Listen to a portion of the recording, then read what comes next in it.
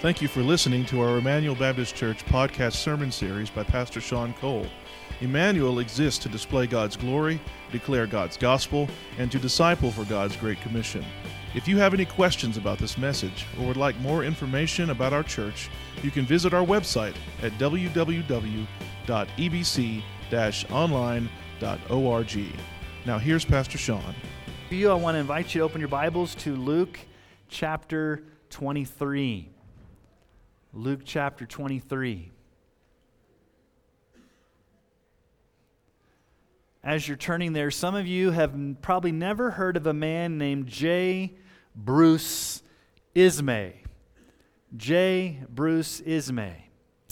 He was a British businessman who was the chairman and managing director of White Star Line.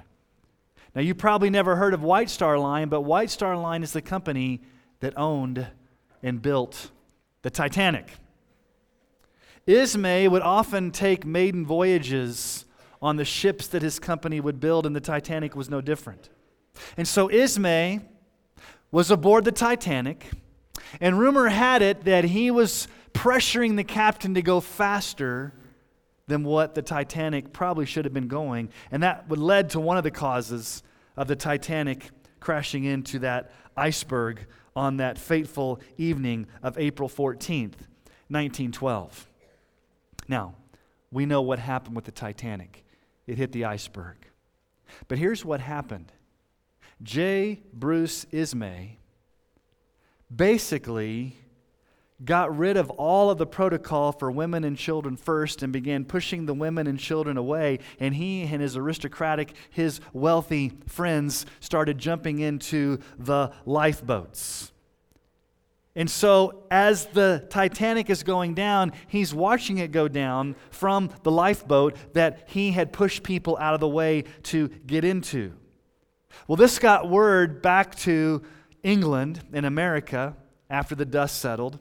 The press began to attack him, and he was nicknamed the coward of the Titanic. Or he was also nicknamed J. Brute Ismay. He was lampooned negatively in the press, in newspapers. He was this man who did not allow women and children to go first, and he furiously refused to admit that this actually happened. He said it was way overblown.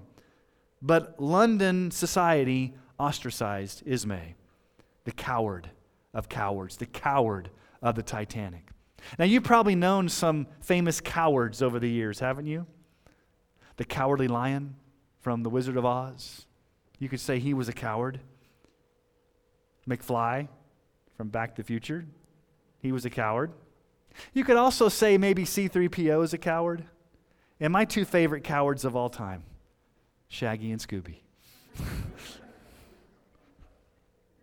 Now, why do I bring up cowards this morning? Why do I bring up famous cowards like the coward of the Titanic? What we're going to see today as we continue through the Gospel of Luke is the greatest act of cowardice by none other than Pontius Pilate. We're going to pick up right where we left off last week, and last week we asked the ultimate question, who is Jesus? And from the trial before Pilate, the trial before the Sanhedrin, the trial before Herod, we saw 5 descriptions. Jesus is the suffering servant. Jesus is the Son of Man. Jesus is the innocent Lamb of God. Jesus is Christ the King. And Jesus is Sovereign Lord. And so we're going to continue to see things unfold this morning. But what I want to do is I want to do 2 things this morning. First, I just want to read the narrative account at face value and explain kind of what's going on. But then I want us to go deeper and look at 3 wonderful truths that this passage of Scripture teaches us about Jesus. And we're going to still continue on this theme, who is Jesus?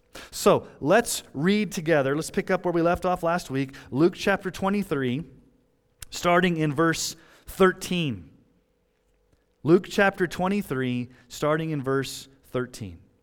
Pilate then called together the chief priests and the rulers of the people, and said to them, "You brought me this man as one who was misleading the people, and after examining him before you, behold, I did not find this man guilty of any of your charges against him.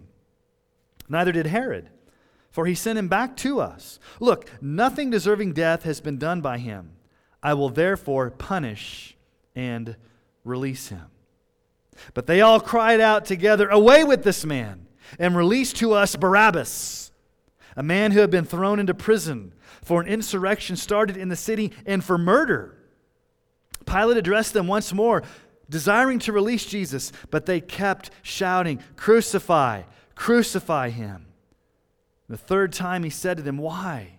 What evil has he done? I have found in him no guilt deserving death. I will therefore punish and release him." But they were urgent, demanding with loud cries that he should be crucified, and their voices prevailed. So Pilate decided that their demand should be granted. He released the man who had been thrown into prison for insurrection and murder, for whom they asked, but he delivered Jesus over to their will. So Pilate has undergone a thorough legal examination of Jesus and has found him not guilty of the charges. He hasn't been an insurrectionist. I don't find him guilty of bringing trouble to the nation. I find him innocent of the charges that you're accusing him of. And surprisingly, Pilate says Herod has also found Jesus innocent. So Pilate's in a predicament because Pilate knows he has to do something with Jesus because he has a bloodthirsty crowd. But he doesn't think Jesus is worthy of death. So Pilate says, here's what I'm going to do. I'm going to have him scourged. I'm going to have him flogged. And then I'll release him. That's what the word punish means in verse 16, whipped or scourged. But this does not satisfy the bloodthirsty crowd. For in verse 18, what do they say? Away with this man. In the original language, away with this man means basically execute him. Give him the death sentence. Send him off to execution. Now, here is something amazing in this bloodthirsty crowd. They would rather let an insurrectionist, a terrorist, and a murderer named Barabbas go free, who is a known criminal, than to let Jesus go free. In all four Gospels, Barabbas is mentioned as one who goes free. So Pilate's shocked. He tries to change their mind. Again, he says, hey, listen, don't release this criminal. Let me just have Jesus beaten. Let me have him scourged, and then I'll release him. But then verse 21, what do we see? In verse 21, they kept shouting, crucify, crucify him. This eerie, ominous, repeated chant. Can you picture it in your minds? The bloodthirsty crowd, this ominous chant, crucify, crucify, crucify, intensifying, getting louder and louder. And the third time, Pilate says, for the third time, Jesus is innocent. I find nothing in him that would be guilty of the charges that you're bringing against him. He is an innocent man. But there's cowardice on Pilate's part, because we see verse 23. They were urgent. They were persistent. They were insistent, demanding with loud cries that he should be crucified. And their voices prevailed. Their voices won over. In other words, Pilate was defeated and overpowered by the persistent yelling, urging of this bloodthirsty crowd. So what does Pilate do? In an act of cowardice, the coward of cowards, he releases Barabbas, a vile terrorist and murderer who committed murder in Jerusalem, the Bible says, in the city. Lets Barabbas go free, a man who's on death row, and then sentences Jesus to crucifixion. But I want you to notice what Luke says there. Look at how he ends this narrative. Look at how he ends this section. Very interesting wording. Verse 25, he released the man, that's Barabbas, who had been thrown into prison for insurrection and murder, for whom they asked, but notice this, but he delivered Jesus over to their will. Pilate finally surrendered to the will of the people. Which leads to an interesting theological question. Was the crucifixion of Jesus due to the bloodthirsty will of the people, or was it due to the will of God? Whose will is being played out here? Well, the answer is both. We looked at this last week, but we'll look at it again. Acts 4:27 through 28. For truly in the city, Jerusalem, they were gathered together against your holy servant Jesus, whom you anointed, both Herod and Pontius Pilate, along with the Gentiles and the peoples of Israel, to do whatever your hand and your plan had predestined to take place. So Pilate acted with cowardice. Herod acted with malice. The Jewish leaders acted with wickedness, and the Roman soldiers acted with sadistic glee. They exercised their will in the crucifixion of Jesus. The will of the people. But behind it and underneath it and over it all, it was the will of the Father, the predestined sovereign will of God for the crucifixion to take place. It was God's will. It was the bloodthirsty will of the people, yes, that led to the crucifixion of Jesus. But above that, it was also the sovereign will of Almighty God, whose plan and purpose was from eternity for His Son to die on the cross. Isaiah 53:10, again, written 700 years before Jesus died on the cross, a prophecy. Yet it was the will of the Lord. It was the will of the Lord to crush Him. It was God's will to crush Him, Jesus, on the cross. He's put Him to grief when His soul makes an offering for guilt. He shall see His offspring. He shall prolong His days. The will of the Lord shall prosper in His hands. So there you have the narrative. It's pretty easy to understand. 3 times, Pilate says, innocent, innocent, innocent. But yet, does Jesus go free? No, who goes free? The wicked. Barabbas. The vile terrorist and murderer gets to go off scot-free while Jesus goes to the cross. So in other words, there's an exchange happening here. The will of the people, it was an exchange. A murderer for the innocent Jesus. An exchange took place. The releasing of Barabbas, exchange for Jesus. So I want us, as I thought about this passage of Scripture, I want us to think deeply about this exchange. What's really going on here? When you look at really what's going on here, what's happening in this releasing of Barabbas? What's the picture? What's the spiritual application? I want us to think deeply about that because there's a passage of Scripture that really brings all of this into focus. 2 Corinthians 5:21. For our sake He made Him to be sin, who knew no sin, so that in Him we might become the righteousness of God. This verse packs a punch. What does it tell us? Number 1, Jesus is sinless. Number 2, He became sin. He took on our sin, even though He didn't sin, in our place. And number 3, so that we might be righteous. We might have the righteousness of God. So this one verse gives us the truth of the gospel. It narrows it down to one little passage of what Jesus has done for us in His death, burial, and resurrection. How can you and I be right with the holy God? Through the death of Jesus in our place, the sinless Savior. So what I want us to do is, from this passage of Scripture, this great exchange, Barabbas for Jesus, I want us to see 3 wonderful truths. These are more theological truths. These are more biblical truths, but they're powerful truths that I think should bring us joy and hope and confidence and assurance this Christmas season. Do you remember the old slogan, it takes a licking and keeps on ticking? I'm not wearing a Timex right now, but it's a Timex watch. You know, Timex has kind of been known for being those durable watches. But back during the Cold War, back in the 1950s, when there was fear of going to war with Russia, when people were building bomb shelters, this company called Krauss and Heinz manufactured what was called an explosion-proof wall clock. It weighed 40 pounds. It had a shatterproof cover. And even during a nuclear explosion, it says it would keep on keeping time. Okay, so aren't you glad that if you go through a nuclear explosion, at least you're going to have a clock that can still keep time? Takes a licking and keeps on ticking. Perfect time. Many watches claim to keep perfect time. Ringo Starr was, the drummer of the Beatles. He was known to have perfect time. He was one of the greatest drummers of all time. Not a fancy drummer, but he could keep perfect time. Now, we throw the word perfect around a lot, don't we? Especially about the Olympics.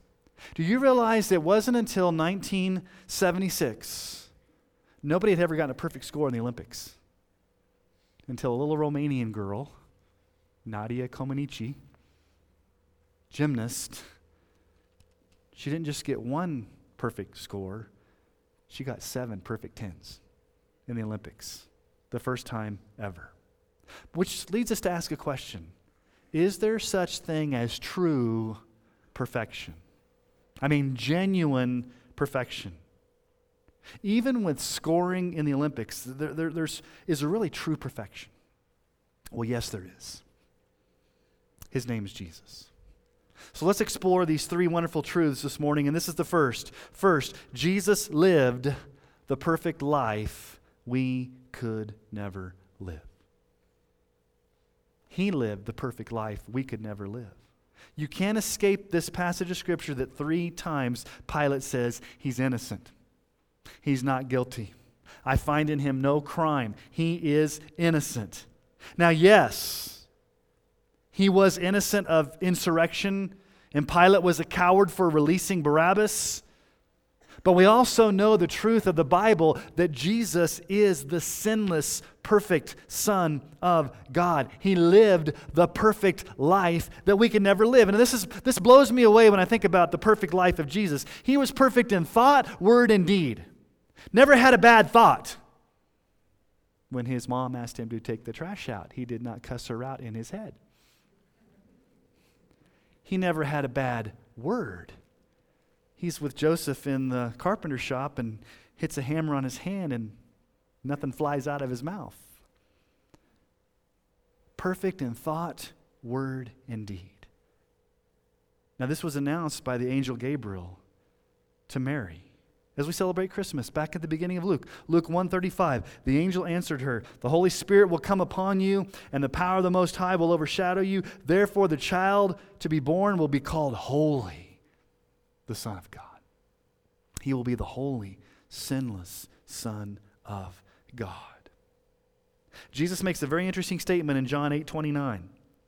Jesus said, "And he who sent me is with me," talking about the Father. "He, the Father, has not left me alone, for I always do the things that are pleasing to him." Anybody here can say that? I always do the things that are pleasing to the Father. Can anybody say that? Only Jesus. Jesus always does what is pleasing to the Father because he is perfect. And then Peter comments on this issue with Barabbas when he's preaching in Acts chapter 3. Acts 3:13-14, "The God of Abraham, the God of Isaac, the God of Jacob, the God of our fathers, glorified his servant Jesus, whom you delivered over and denied in the presence of Pilate when he had decided to release him. But you denied the holy and righteous one and asked for a murderer to be granted to you." Notice how Peter frames it?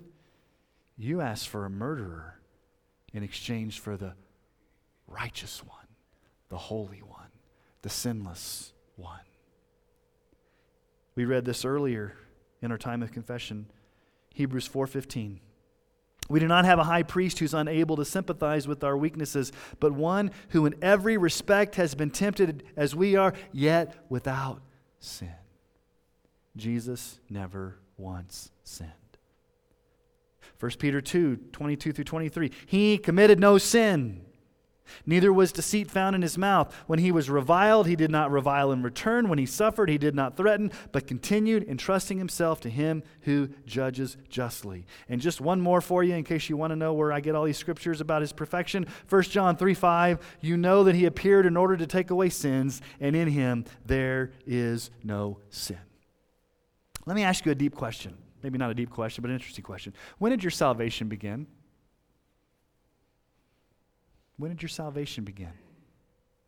Was it when Jesus died on the cross for your sins? Was it when he rose again? Or did your salvation begin the moment Jesus was born of a virgin?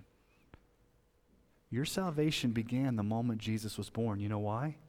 Because he was born sinless. He was born perfect. And in order for him to be qualified to eventually die on the cross, he had to be perfect.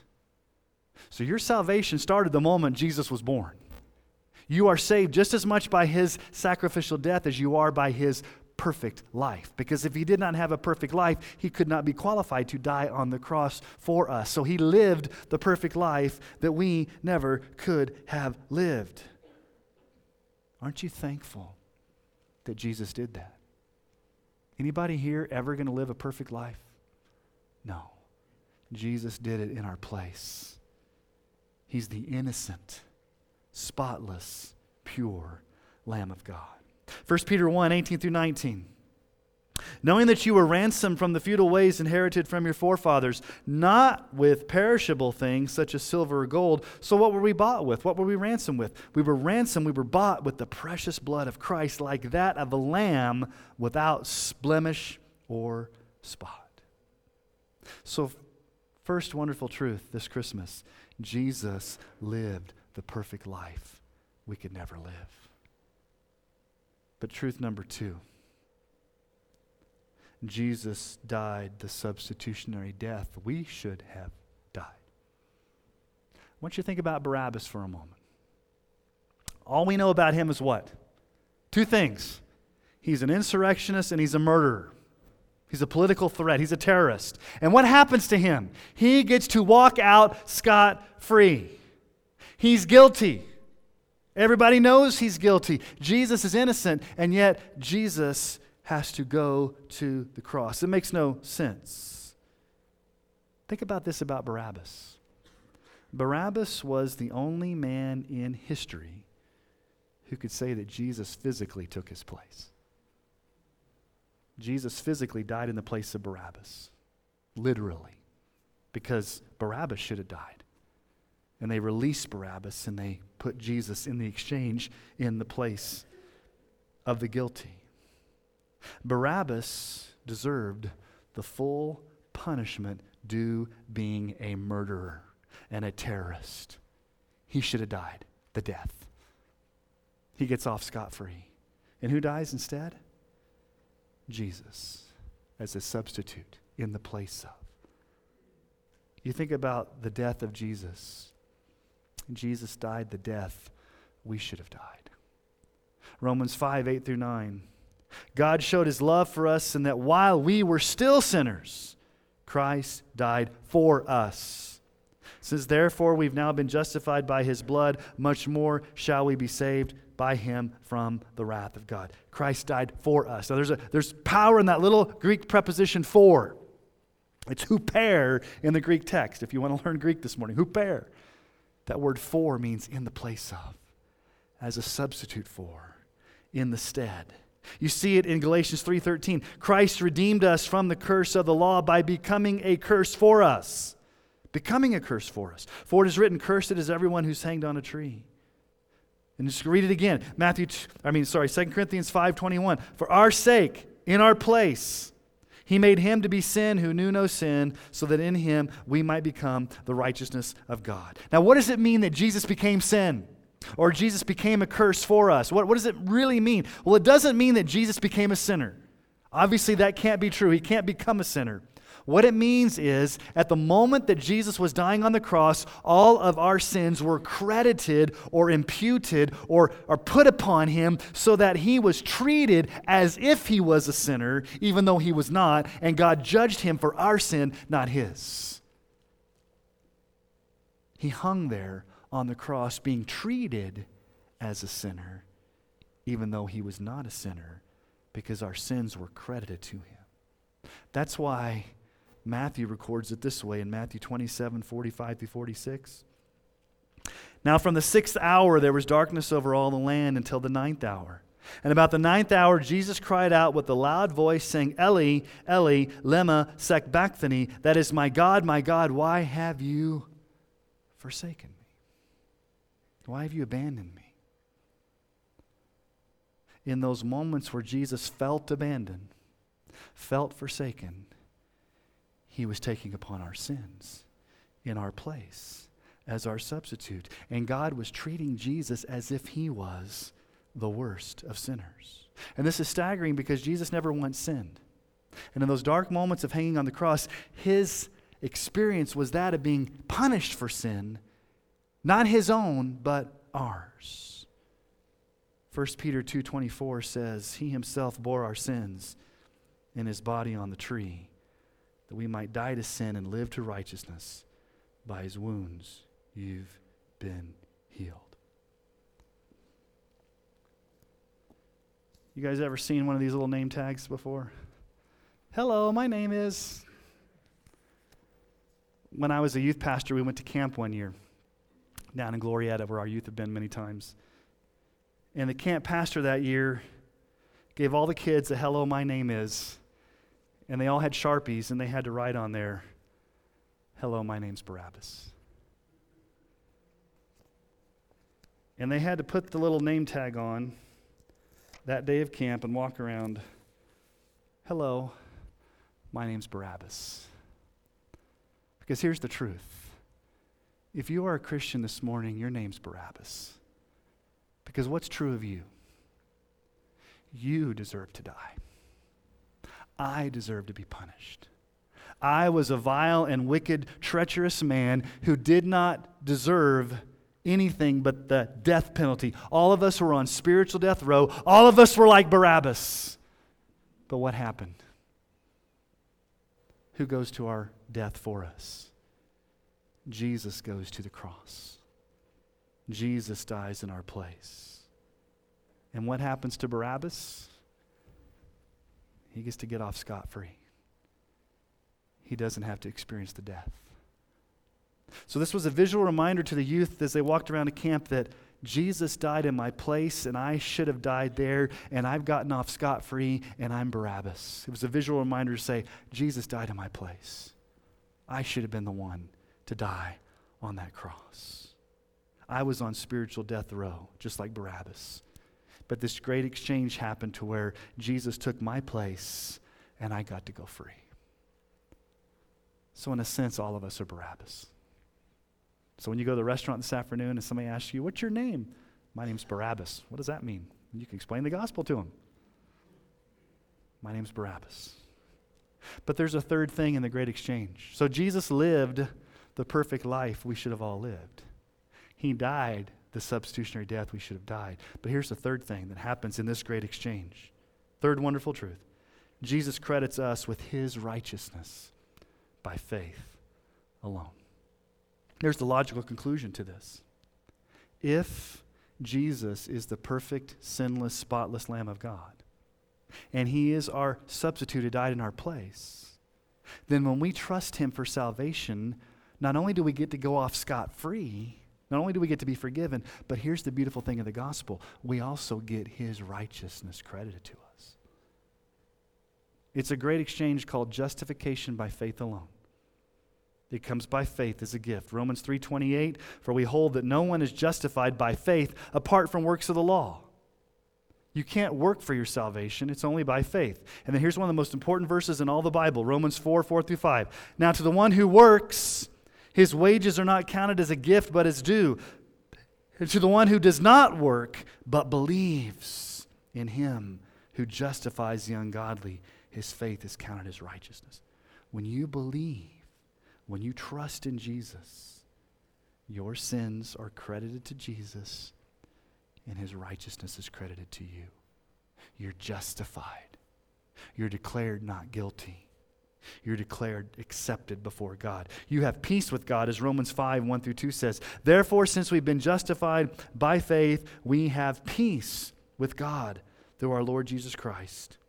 Through him we've obtained access by faith into this grace in which we stand, and we rejoice in the hope of the glory of God. Since we've been justified, since we've been declared not guilty, since we have the righteousness of Christ, we have peace, we have hope, we have assurance. Romans 8:1, there is therefore now no condemnation for those who are in Christ Jesus.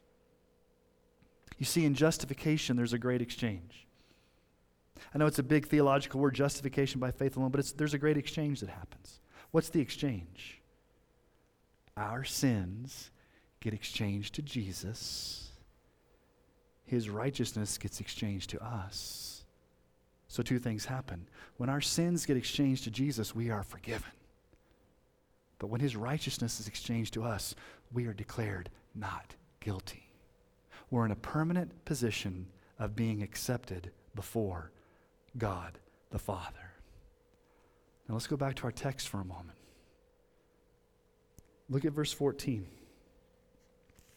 What does Pilate say? You brought me this man as one who was misleading the people, and after examining him before you, behold, I did not find this man guilty of any of your charges against him. God can say the same thing about you. After examining your life, I do not see you guilty of any of the charges that are held against you. Now you may ask yourself, well, how in the world can that happen? How can a holy God examine my life and see that there's no charges held against me? I know I'm a sinner. How can God examine my life and make the legal pronouncement not guilty? Well, here's why God can do that. Because by faith, as a free gift of grace, you've trusted in Jesus, and he's given you his righteousness as a gift. And it's permanent, and it's lasting. And God can look down upon you, and God can say, not guilty. I'm doing a thorough examination of your life, and I see Jesus in your place. You get off scot-free. You have my righteousness. And I look at you as if you've never sinned and as if you've lived the perfect life that Jesus lived. Jesus lived the perfect life that you and I should have lived. Praise the Lord. Jesus died the death you and I should have died. Hello, my name is Barabbas. Jesus credited us with his righteousness by faith alone.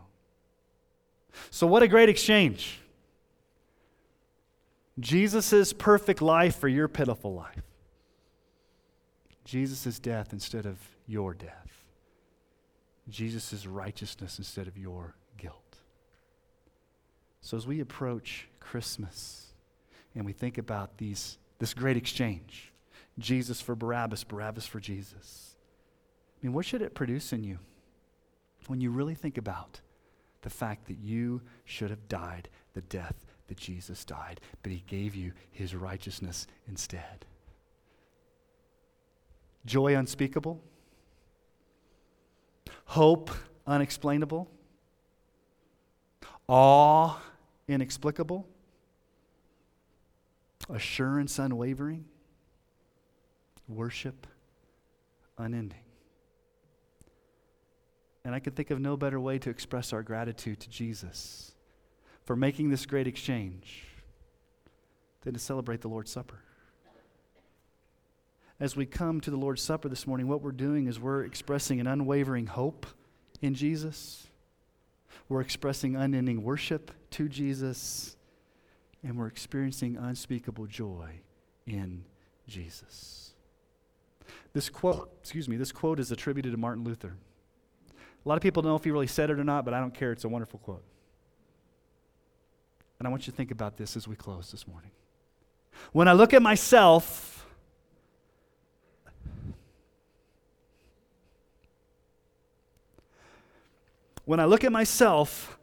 I don't see how I can be saved. When I look at Christ, I don't see how I can be lost.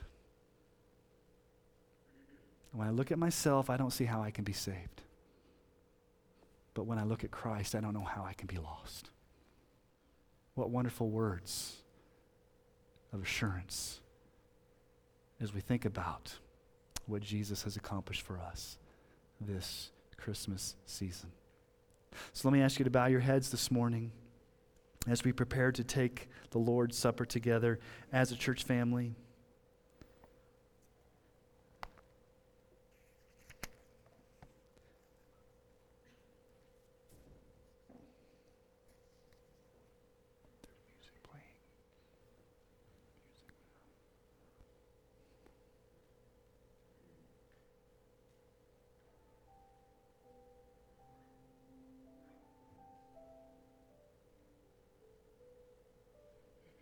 just a few moments praising Jesus for living the perfect life that you could never live.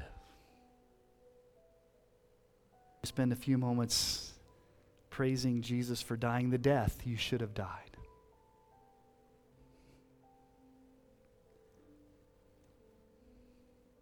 And now would you praise Jesus for giving you his righteousness as a gift by faith alone. As we come today to your table with thankfulness, we think about this scene, and it's burned in our heads how Barabbas could have gone free while you went to the cross when you were innocent. And we look at this exchange of a wicked and vile man for the perfect Son of God, and in this exchange of Barabbas for you, Jesus, we see ourselves because we are Barabbas.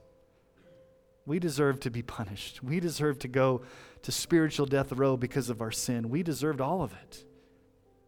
And yet, Jesus, you willingly went to the cross in our place. You died so that we could go scot-free. You died so that we could be not guilty. And for that, we are forever thankful and grateful. And so, Lord, as we celebrate your supper this morning, help it just be an act of worship, an act of joy, an act of thankfulness, expressing our gratitude for what you've done for us in our salvation. We love you, Jesus. We honor you. Let this just be a sweet time of communion together with you as our Lord, and also together with our church family, our brothers and sisters. Thank you, Jesus, and we ask this in your name. Amen. The first Sunday of every month, we do take the Lord's Supper here at Emmanuel, and just a couple of things.